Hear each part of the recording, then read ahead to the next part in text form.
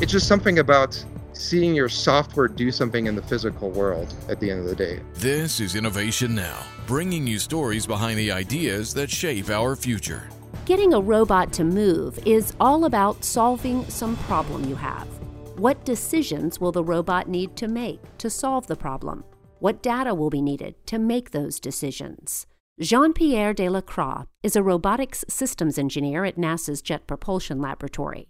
His job is to create and test the complex algorithms and operations software that allow robots to do what they were designed to do.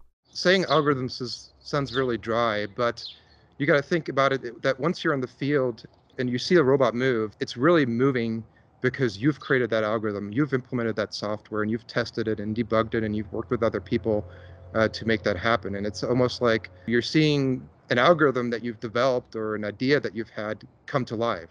These robots come in all sizes and shapes and can be used in space exploration or terrestrial applications. Maybe at first it won't work, but you'll go back and you'll make changes to the algorithm or to the software.